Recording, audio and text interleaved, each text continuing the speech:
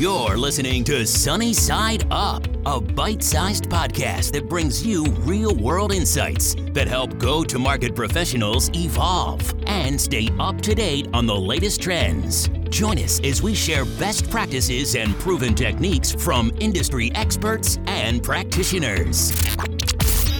Today's episode is made possible by Demand Matrix. Demand Matrix helps you complete your data stack with technographic, intent, and revenue potential data to help you accelerate revenue. Thanks for listening. Welcome back, everybody, to another episode of Sunny Side Up. I'm your host, Asher Matthew, and I'm excited today to talk to Mark Banfield about value-based selling and specifically laying the foundation for it. Mark, welcome to the show. Well, thanks for having me, and I'm really excited to be here and looking forward to the conversation. Fantastic. Mark, before we dive in, can you tell us a little bit about how you got to where you are today? Sure. If I go right back in the day, I did a geography degree. And the reason I did geography is because I just liked geography and I didn't know what to do. So I went and did geography. But whilst doing geography, I got into an area called GIS, Geographical Information Systems, and found that interesting. And it was the early stages of internet mapping and GIS. And that got me to do a master's degree in that subject. And then I got into my first job at a company called MapInfo. And I didn't ever think that I would get into sales. But I got into it, and it was kind of an obvious place for me to go into. I wasn't particularly gifted very technically. I couldn't code very well or anything. So I went into a commercial sales role and absolutely loved it. And I've never looked back since. And every job I've ever had since there has been built off of that early foundation of going in and effectively being a sales development rep and hitting the phones and making cold calls. Fantastic. And you're the CRO at LogicMonitor right now. And can you tell us a little bit about how your role is structured? Because every company somehow structures their CRO role differently. That's right. And it's changed actually over the years. But effectively, when I came into the business was about 3 years ago, close to 3 years ago. And LogicMonitor, when Vista acquired the business, had built a really great company that was still relatively small and had really focused on building a great product. I mean, the foundation of the company was built around building an excellent technology platform, SaaS-based infrastructure monitoring, found a really nice market, which is really selling into the enterprises, selling into MSPs to allow them to monitor their critical infrastructure so they can deliver fantastic digital experiences.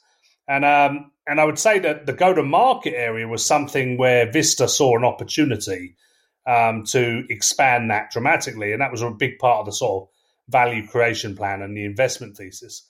So I came into the business, and initially my remit was to take on everything that related to the go-to-market system. So sales, pre-sales, marketing, channel, revenue operations, etc. Now, as we've matured and grown, you get to a point as a business where you really do need a CMO. And we were lucky to hire a great CMO just recently called Ryan Cam, who joined the business. And so I don't have marketing with me anymore.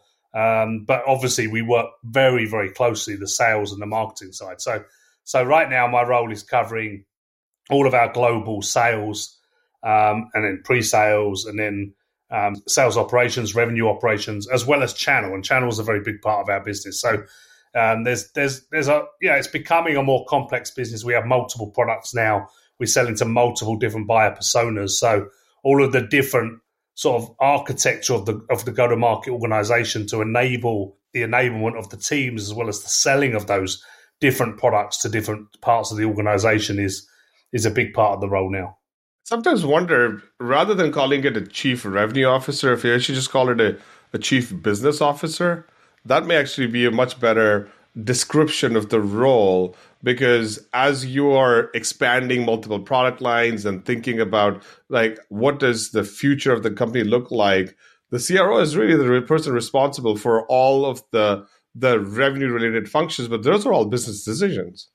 Yeah, it's a good point. I mean, it's an interesting it's sort of come about. It's become a very popular title in recent years, and certainly you go back 3 years ago when I first started this job, and I'm English, as you can tell from my accent, and it wasn't as popular in the UK, that title, and people would say, "Did you move into some finance function? Are you in exactly?" But yeah, I hear what you're saying. It's and I think the reason to not call it just sales or chief sales officer is because, to your point, I mean, it's broader than just the sales function. Yes. So Yes, and before the CRO became popular, the revenue operations were really started when the deal closed. And that's where the whole process kicked off, all the way to collections and some finance-related functions after that. That's right. Exactly. All right. Let's dive into value-based selling. We have been on a tour of learning in this podcast around what does the future sales organizations look like. But before we get there, we have to appreciate where we have come from, and then how do seasoned leaders build, maintain, motivate their enterprise sales functions. Because as you may have already seen, the mid-market selling and SMB selling kind of all went back to like marketing-led growth, which is really like what people call product-led growth, right? And so we're there, right? And then enterprise selling basically went through a little bit of inside sales detour through the last like 12 or 18 months. But understanding what value-based selling is important. And so wanted to learn from how you build things and from your lessons learned. So let's just kick this off there. Sure. Yeah, happy to. And I mean, you know, it's a broad area to talk through, and there's a lot of different aspects to it. I think when I joined Logic Monitor, what I tried to do is understand the sort of fundamentals about the business. I mean, we had a great product that was very sticky. We had a good gross retention, but we had this kind of approach where we were, the company had grown from a startup and had sold into lots of different places, different segments, different areas. And I think one of the things we tried to understand is where's our sweet spot? I mean, it starts with you want your sellers spending time focused where they can get the best return. I mean, one of the great things about our company is that we can sell to absolutely anybody. And that's actually one of the real challenges, because you don't want to try and chase everybody. You want to chase where you can get the best return. So a big part of our initial, I sort of look at our go-to-market in Logic Monitor sort of in 3 phases. The phase 1 was about building a foundation for our go-to-market system. And so that started with segmentation design. So it was really analyzing where we won, where have we been, where have we done well, where have we had customers that have shown us that they've got the greatest return, the greatest value. What is the differentiation that we provided? What's the use cases that we solve? What's the real impact on those organizations? What does it do for those organizations? Not just from a technical standpoint, but also from a executive priority standpoint. So like if you're talking about a major financial services institution, it's really about understanding like what's the impact that you drive at the top of that business. And what in a boardroom, what does Logic Monitor do for that organization? Well, when we started to really understand like the value of Logic Monitor. And of course that impacts then all of the way that you think about not only how you design the go-to-market system, but also about how you start to think about messaging, positioning, how you train your sales reps to pitch. And we'll come on to that a little bit of that in a minute. So that was the first part of the foundation of phase 1. Also within our phase 1 of our building our go-to-market system was understanding, the kind of sellers that we needed. So looking at the ideal profile, what kind of sellers do we require? What's their profile? Where do they come from? Et cetera, et cetera. And so that was a key part. Another thing was around sort of sales operations, revenue operations. It's about building territories, designing the way that you want to think about designing territories for scale. So, when you only have 20 sellers, you're, of course, building territories a certain way. Well, you want to build out a plan to how do we build territories when we have 100 sellers or 200 sellers? And then, it was about the spanner control, putting in the right kind of systems and the operational capabilities. And then another major part was around sales enablement. and building out a boot camp and a cadence for how we can train sellers and educate sellers and coach them so that we can get the best return. So I would say the phase one was about those things. And the last thing to mention about that first phase was putting in a value-based selling system. So a lot of those things I just mentioned were really precursors to understand our value so that we could then build a value-based selling system, which maybe I can talk about now in a bit of detail. Yep. So but before we dive in, how many people are in your org now? We have about 800 people in the organization now. So, fairly sizable. And we were about 200 people when I joined the company 3 years ago. So, pretty dramatic growth. Well, great. All right. Let's dive into value-based selling. Yeah, sure. So I think, the way I think about value selling is, first of all, I don't think there's any other type of selling. I think you could just call it selling. It's about linking what you do to the real value it provides to that organization, and of course, and being able to sell around that and having a framework for how you describe value, how you prove value, and how you demonstrate value. So there's sort of, I say, the foundational elements to building a value-based selling system. One is around understanding your value drivers and your unique differentiators. So as I was talking about earlier, it's like, what are the ways that we create value for customers? How do we uniquely deliver that to them? How do we differentiate? The first thing is around really understanding that. And of course, that then plays into all of your pitch decks, all of your demos, and all the things you have to do in order to really carve out your uniqueness during the sales process. The second foundational element is around calculating value and return on investment. So, how do you help customers understand that value? I mean, one of the problems, of course, when you're selling a highly technical product like this is you can get bogged down into just features and functions and, a list, a sort of shopping list of do you do these things and the competitor does or doesn't, as opposed to focusing on and asking the question why. One of the things we talk to our salespeople a lot about is like, just ask why. When someone says, well, do you do this, do you do that? Why is that important? And again, they'll say, oh, we have to do that because the other product does it. But what does it do for you? Why is that important? What does it do for the business? Does it save you money? Does it make you money? Does it create more? Does it drive more kind of better customer service, customer experience, etc.? So the second area is about calculating value and ROI. And the third thing is around processes and tooling.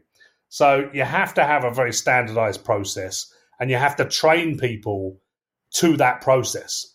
And you have to stick to that process, and of course you need the right tooling in place to do that. The tooling for enablement, for training people, the tooling such as CRM for how you track things, as well as the tooling to drive what we call BVA, which is business value assessment, which is really all around how do you start to quantify the value of what it is you're providing. So those are the three foundational areas, and I can maybe walk through each of them.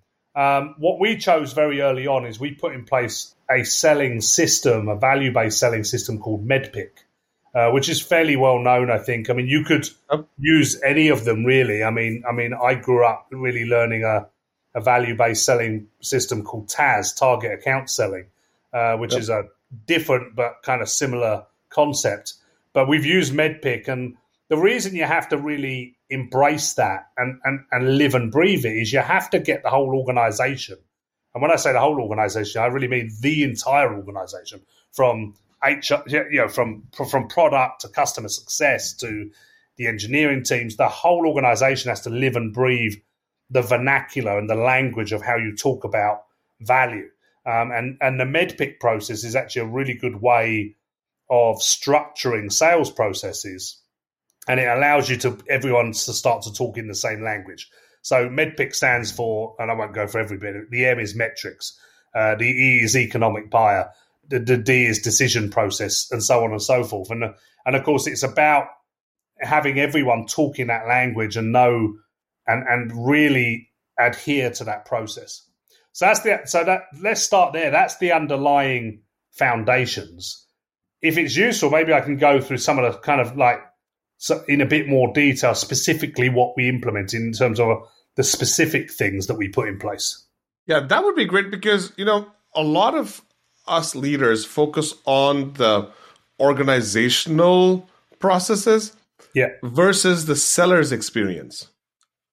And so much of this is about the seller's experience, because if you really, really boil it down to why enterprise deals are won, it's because the experience that the seller provided to the prospect was far superior than the competition. That's right. Obviously, there's product differentiation as well, but if the prospect had fun, there was camaraderie, there was trust built, right? All these things, right?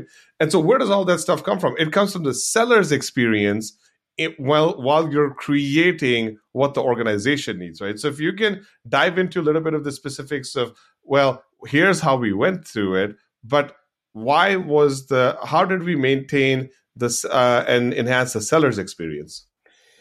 Absolutely, and you're right. I mean, at the end of the day, the most successful salespeople for us are the people that do create the best experiences to the people they're selling to, and very often it's because they follow this playbook that we've built.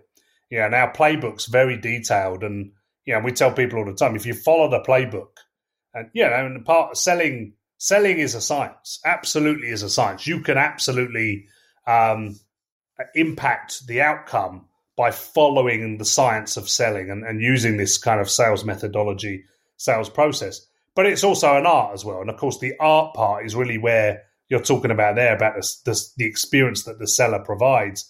They can follow the science, but they've got to put their own kind of flair and personality into it to drive differentiation to how they're running the sales process. So let's jump into it. I mean, the sort of the journey that we went on was around sort of four things. It was about putting the right tools in place, the right training, the right inspection, and the right repetition. So the first part of that was around documenting and codifying our value playbook. So we actually got very prescriptive. We created a thing called the Book of Pain. So we really went through and understood specific pain points that we solve, and then documented how we solved those pain points. And then we really trained our sales organization on understanding that, so they can talk to that in detail, but they can also then demonstrate that in the product when they get into that part of the sales process. The foundation of MEDDPICC is all built around something called 3 Whys, which I think is relevant to anyone selling anything. And it's the 3 Whys are: why buy anything, why buy Logic Monitor, and why buy now? And we very often start and quiz salespeople all the time on how well do you understand the 3 Whys? And it's interesting because if you can't answer those 3 questions very accurately and in detail, you very often find there isn't a deal, or there is certainly not a chance to win that deal. So the 3 Whys is something that we continually go back to. It's something that we continually use through the entire process. And that's the foundation to MEDDPICC, which is the sales methodology. And we built that into Salesforce. So the sales reps actually fill that in as they go through Salesforce. They sit with their managers. They go through the process of sort of like discussing their deals and doing a deal review, and they can update. And we actually score the quality of their MEDDPICC process. So they actually get a score against that, so that we can then kind of put a value on how well that they've got that mapped out. So the MEDDPICC and 3 Whys has been a key thing. The other thing that we've done was really invest in building out a first meeting deck or the pitch deck. And that was a cross-functional collaboration between many people in product, customer success, marketing, obviously, sales, as well as our executive team, to really build out a first-class pitch deck. And then what you have to do, of course, is really get people to learn that pitch deck. So one of the things we did at our sales kickoff is we provided the pitch deck. We trained everyone on it at the beginning of sales kickoff. And then on the last day, we tested everyone. We had the whole organization, the whole sales organization, go through, and we tested them, and we videoed them, and we scored them. We had a panel in each room, and it was a hell of a day because it went on and we had about 80 people to test, but we tested everyone. And what we wanted them to do is learn the stories, to learn the examples, the case studies, so that they could rolls off the tongue. So they have a very good way of being able to pitch it, and then we could talk to them about their style and their approach. And of course, these are all foundational to value selling because it starts there, right? I mean, you have to really start selling the value and understanding and portraying the value very early on in the sales process. The next thing we did was really build a strong cadence. So the cadence, I think, is critical. So we actually publish almost like a document, which we're going to update heading into next year now. But each year we sort of publish the document of this is our cadence. There's a Monday forecast, which is done across every team. There's a deal stand-up that's done every Monday as well. So each region runs their own deal stand-up, and the leader for that region has the whole sales organization on the call and all the sales engineers on the call, and they'll pick deals at random, and they'll bring up the deal sheet, the med-pick process, and they'll ask questions about the 3 whys and the med-pick and ask them, okay, well, you've said this person's a coach in your deal. You've ticked that box in med-pick. Explain to me why they're a coach. How can you demonstrate to me that they're a coach? And what that's about doing is about creating a meritocracy and accountability, because the reality is that salespeople don't want to be embarrassed in front of their peers. So what you tend to find is people really embrace the methodology, and they come to those Monday stand-ups and they're very on top of their deals and they're ready to talk about it. And it's actually become something people really enjoy. People like the sales reps will actually ask each other questions, and they'll start to say, well, hang on a minute, you said you've got metrics covered off well, but you've only got these metrics. What about this? What about that? So that's absolutely critical. The coaching sessions are very important. The other thing we do is a thing called the Friday email. So on a Friday, we have every single sales rep send in an email. We've actually just moved it to Slack now, where they send into Slack sort of the performance that they've done for that week, as well as sort of key updates. And that created some pushback at first because people feel like, it's a little bit onerous to have people email in like that. But it's actually for the benefit of the sales rep. It's about a moment of reflection on the week as to how have you performed against the metrics that you're required to do for that week, and how are you performing against some of the fundamentals of each of the deals you're working on. And then the last thing to mention is the sales process. So we talked about the methodology, which is MEDPICK, but we've got a very clear sort of gating process in the CRM where you move things from SQO, sales qualified opportunity, through to POV, which is a proof of value. And there's very clear expectations about what's to be done at every stage. So when you go into a POV, there's certain criteria that you need to do to move it to POV. The POV is always 2 weeks long. The POV always has success criteria. The POV always has a playback that's done through the POV. So when you're running through a proof of value with a customer and you're demonstrating, which, just so you're clear, a proof of value is effectively a detailed, like a proof of concept. And what you're doing is actually testing the product in their environment, on their devices and on their infrastructure. And one of the things we do as we go through that is start to capture value. And the value will be things like you'll look at the before, the current state or the before state, and then the after state of what the impact is from Logic Monitor. And as you're going through that proof of value, you're capturing those value points and you're starting to quantify how impactful it is. And you're starting to play that back. And we literally have sales reps that do almost like a daily playback on the POV. They say, this is the things we achieved today. We tested these 5 things, and here's the value that it provided for you. Here was the before state. Here's what the after state will be with Logic Monitor. And what you're doing in that sales process and in that POV process is you're really building champions, because you're really educating them on the product, and they start to become huge fans of the product. But you're also making their job easier, because what you're doing is you're actually building their business case as you go through it. And that's the part, which is the last part to talk about, which is the BVA, which is the business value assessment. And the business value assessment is effectively, as you go through that proof of value, you start to build that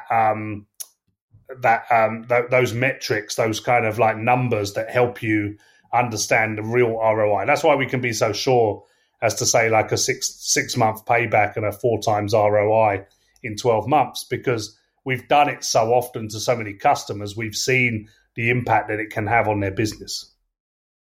Fantastic. And I want to pause for 1 second and double down on this concept of accountability. Yeah. And every time it's come up on this podcast, there's almost always some sort of a not the best positive connotation of it, right?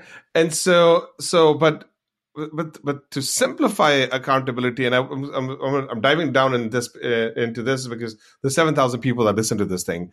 The concept of accountability has to be created and shared and internalized in a positive way. And the way you break it down is by introducing and coaching around systems thinking. Yeah. And because a lot of salespeople really, really, really focus on or use their own personalities and their own way and style of selling, the systems thinking almost always takes a back seat. But the thing is, the way to actually explain this to people is that the systems thinking is actually the foundation, and the creative thinking is actually layered on top of it. It's really, really important because when we talk about accountability, it almost always leads into a conversation that one person had with the other person, where the other person was told what they missed. And that's actually not it, right? The thing is if the systems thinking is introduced and people spend time on explaining and sharing how to develop and internalize and practice and get really good at systems thinking, then the other pieces that we're talking about will take care of themselves. And the analogy to that is not the analogy, but the other way to think about it would be design thinking, where you're actually looking for a problem and trying to figure out how the best way to solve it. Systems thinking just allows the sales professional to become really, really good and grounded in the way that they're going to create this experience for the prospect. That's right.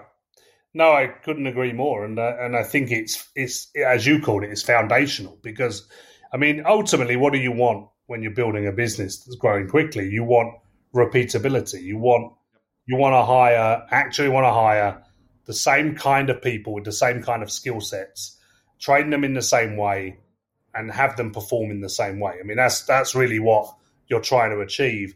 And one of the ways you do that, of course, is to have everyone follow the same process and the same, as you call it, the same system for how they sell.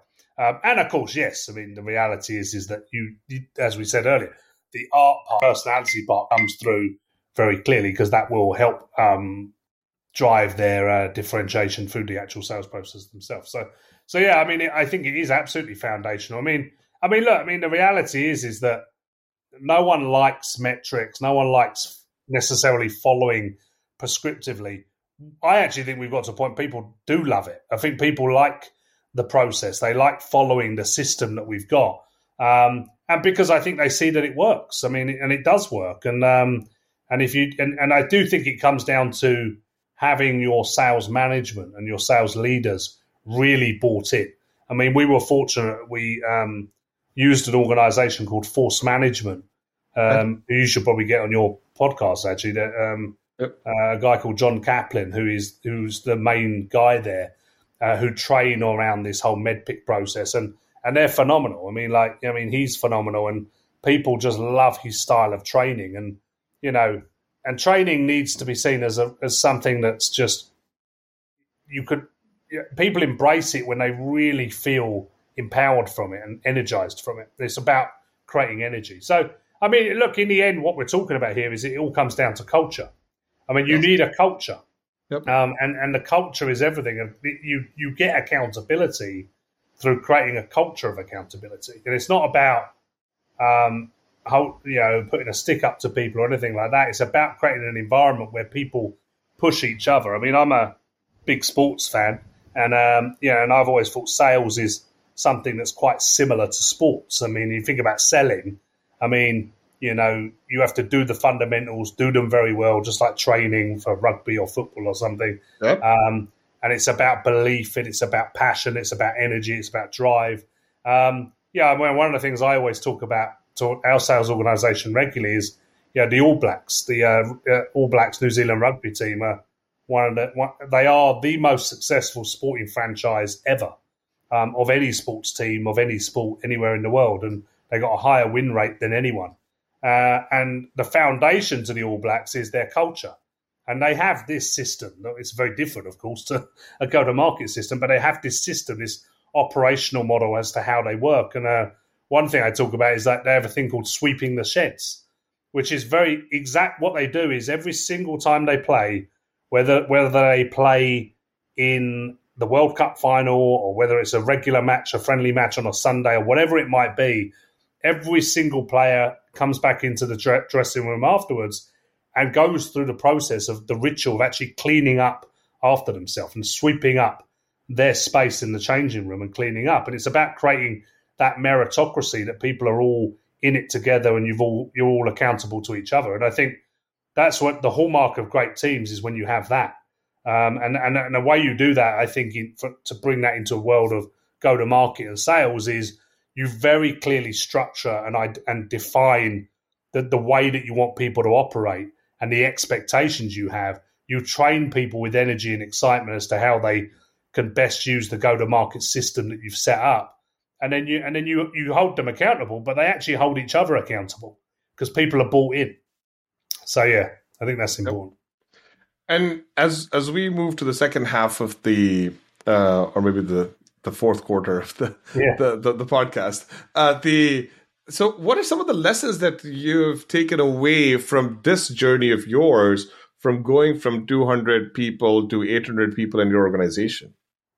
There's a number of lessons. I mean, one of the things I think I was told sort of early on in this journey by another great go-to-market leader was that, one of the things you have to be careful of is not to have too much new. When you're scaling quickly, the challenge is you brought new managers, new reps, new SEs, new territory leaders. And the reality is that if there's too much new, it becomes a challenge because everyone's learning for the first time. You kind of need people dotted around in teams that have been there and have the experience. And of course, it's great to bring in people with new experiences. That's partly why you do it. But you want some people around them that can help them evangelize and understand the way that the sort of culture of doing things and the system of the way we do things. So we've tried to do that. We haven't always got it right, but it's tough when you're building new markets and new countries. But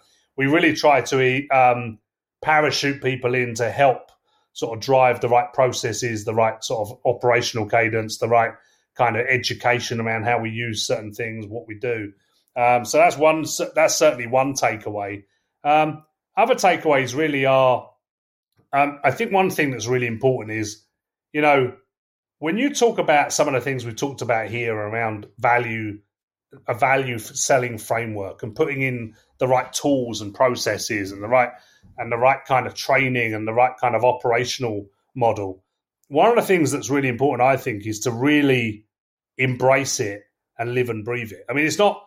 I've had people say to me before of other companies, they say, yeah, we put in that value selling thing and didn't really work out.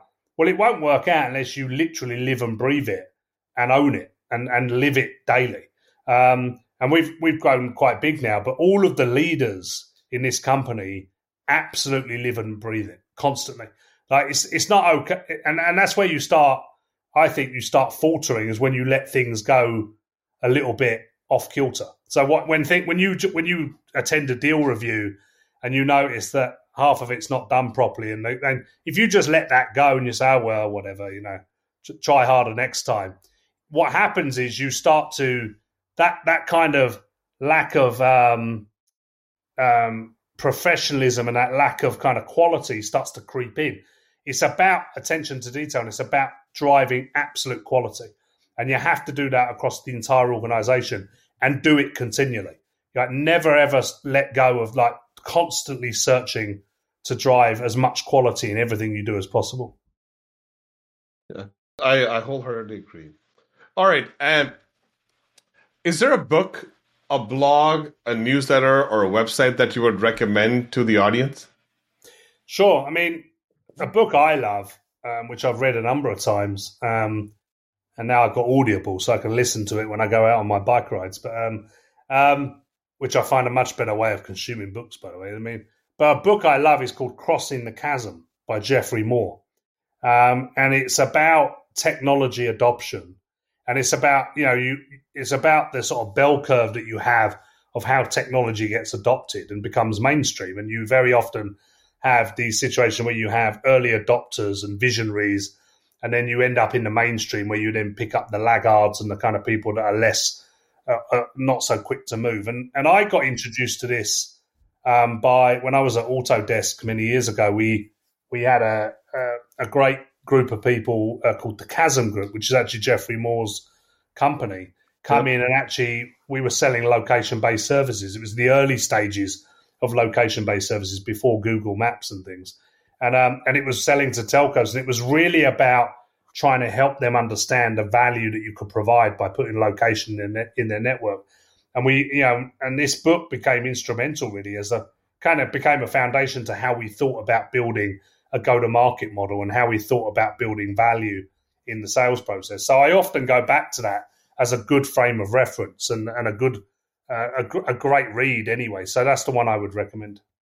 And that's, I think, the training that. So I've actually gone through this as well at a previous company. The consulting work that the Chasm Group provides. I think that the target account methodology or the target accounts, there's that framework that they actually, or target market framework. I think that actually can't come. They train you on that piece too. They do. And that's how I learned it. And I mean.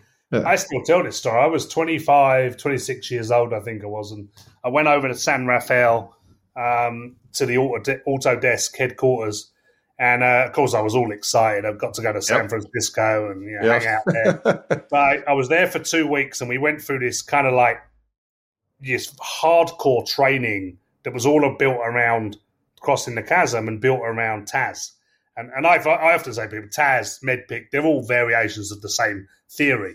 But here's what it did to me. I literally remember going home on the plane, and I think I got home and I went out for a beer with my dad, and I just said, like, I can't believe what I've learned. I mean, there's this like entire science to how you sell and how you build value and how you influence and build influence during the sales process. And for me, it was a real eye opener. I mean, it transformed my life really in terms of how I thought about business, and that's why I take it so seriously when you bring young people into the company and you're giving them this opportunity, but what you're really doing is when you're a young person that comes into our company, goes into a sales career, you're really giving them a chance to really transform their life and actually really start to build a career for themselves. And that's why the training's so important and the education's so important.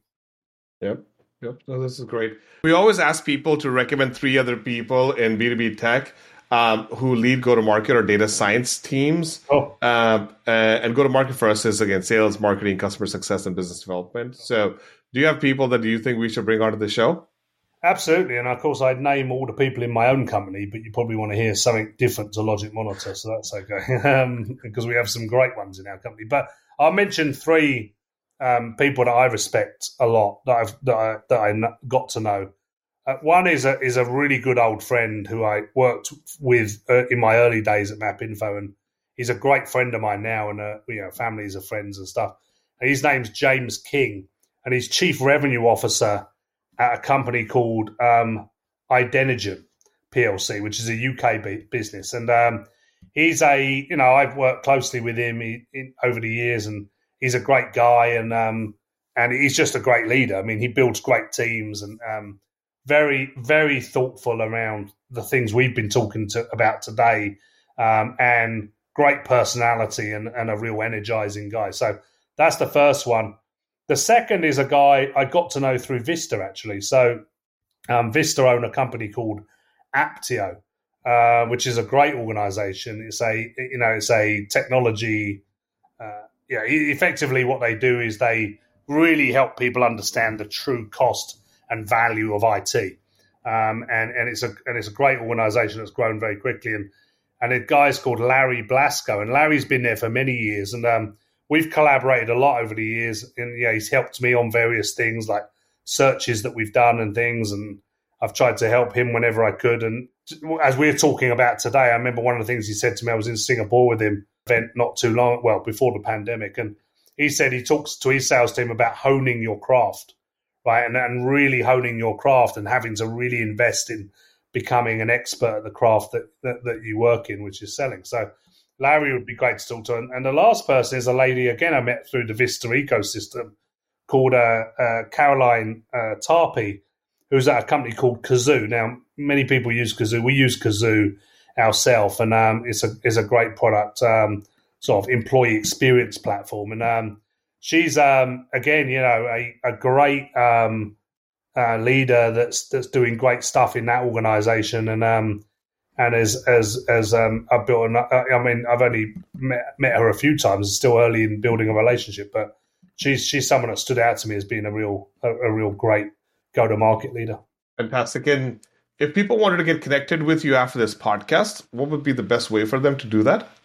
You can drop me an email, mark.banfield@logicmonitor.com, or hit me up on LinkedIn, however you want. Always happy to talk to anyone, happy to share anything, happy to learn anything. So anytime. Fantastic. Well, Mark, thank you so much for coming on this show and educating us, and best of luck in your journey. Great. Thanks very much. It was great. Thanks for joining us on this episode of Sunny Side Up. If you like what you heard, please subscribe, rate, and review us, and share these insights with your peers.